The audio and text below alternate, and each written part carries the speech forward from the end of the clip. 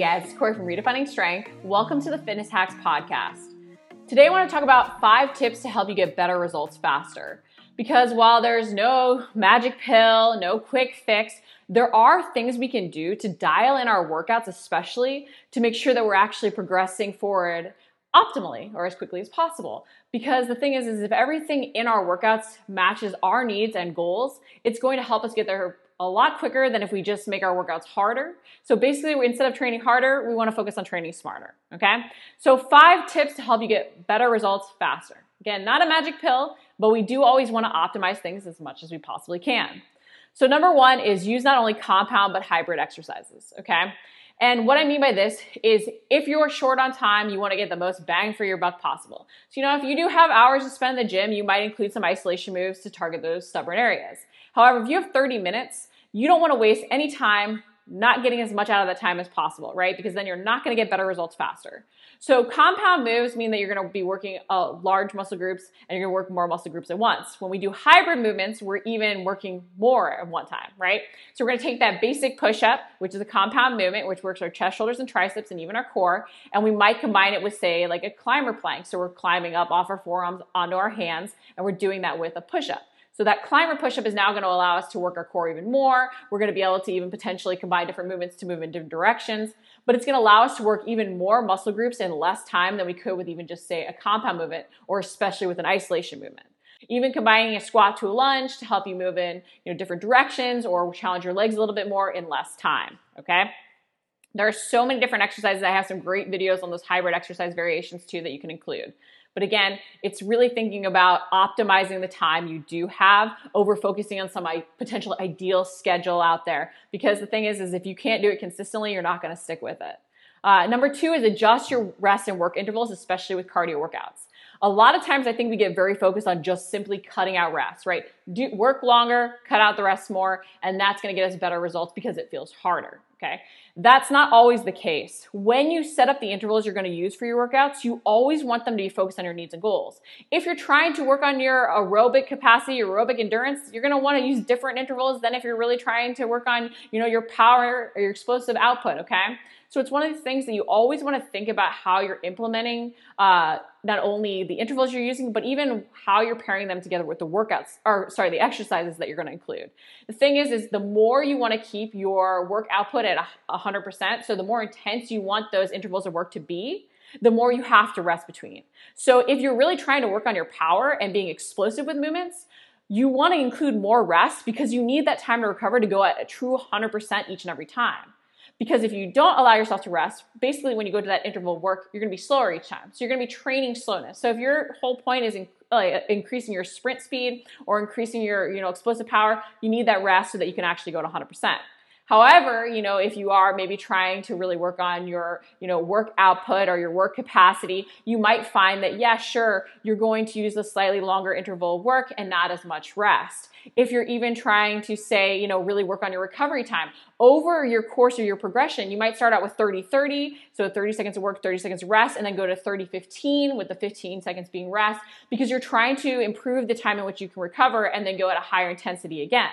However, again, knowing that as you shorten the rest, your work output during that work interval is going to go down over time because you simply won't be able to maintain that same intensity.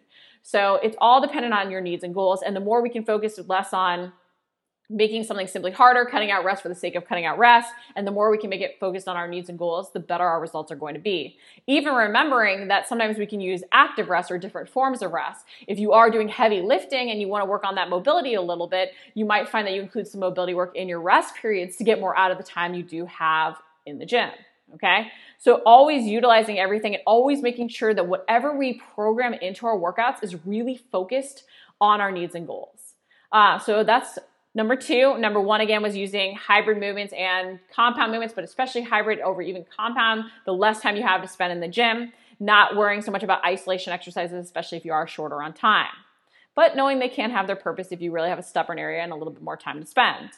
Number 3 is do more reps or do one more rep or even just a little bit more weight than last time. I think it's key that we remember that each time we step in the gym, we want to progress a little bit from the time before, and that can be progression so many different ways. If you aren't repeating your workouts and if you don't have a set schedule that you repeat each week, it's a really good idea to put one in place just because that allows you to actually see progression, which can allow you to know if something's working or not working. But it can allow you to really reach any goal, whether or not you want to deadlift more or do pull-ups. If you're randomly stringing things together, you don't know how things are impacting each other. And so then it's really a lot harder to tell if you're actually progressing forward, building strength, okay?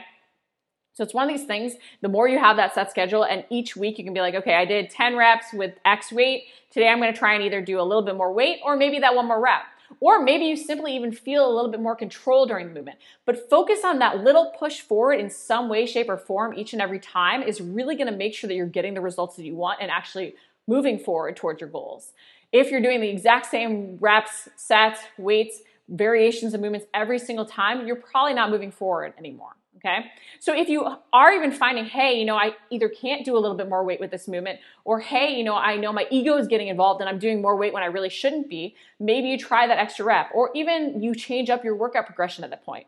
Usually with clients, I'll do, only 3-week progressions because I find at that point they've sort of started to adjust. There might start to become ego in doing a little bit more. So simply doing something slightly different can be key. Even if it's going from, say, a front lunge to a reverse lunge, or maybe a front straight on lunge to a front angled lunge. You can even do progression in the same but different. But it's really key that you're tracking results to make sure you're progressing each and every week and doing just a little bit more to push forward. Okay? Number 4 is include density training. So I think a lot of times we do get so focused on working out longer, including more sessions, that we don't focus on just optimizing the time we actually do have to spend in the gym. We can get a lot more out of less if we're really focused with how we design our workouts and make sure that we're actually including things that move us forward towards our goals versus just making things harder. Density training, whether or not it's as many rounds as possible in a set amount of time, okay, or intervals can even be a form of density training. But basically what we're trying to do with some of these density training workout designs is increase the volume we do in a set amount of time. So either A, you can increase the volume and go longer, or you could shorten the time and try and keep the volume the same. So it's one of these things that you just want to increase the volume that you're doing in the set amount of time if you have, say, 30 minutes to work out. And you can do that through different time circuits. You can do that through intervals. Like one of my favorite things that I'll even link out to is you just a 15-minute circuit. You do as many rounds as possible of that because each time you go through it, you're trying to do one more round, one more rep, get in that little extra volume without increasing the time. Because a lot of times we simply don't have more time to spend. So by focusing on increasing the training density, but not increasing the time, instead increasing the volume we do in that time, we can get really great results. And number 5 is focus on upping your intensity, not just your time.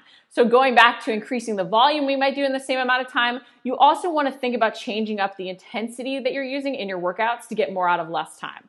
So if you're doing a high intensity interval workout, guys, you don't necessarily need to spend an hour in the gym. You probably shouldn't be spending an hour in the gym because the more intense you go during the intervals of work or the more intensity you're putting into the training, a lot of times the less time you really need to max out, okay? Because the thing is if you simply go longer for the sake of going longer, what ends up happening is the intensity dips.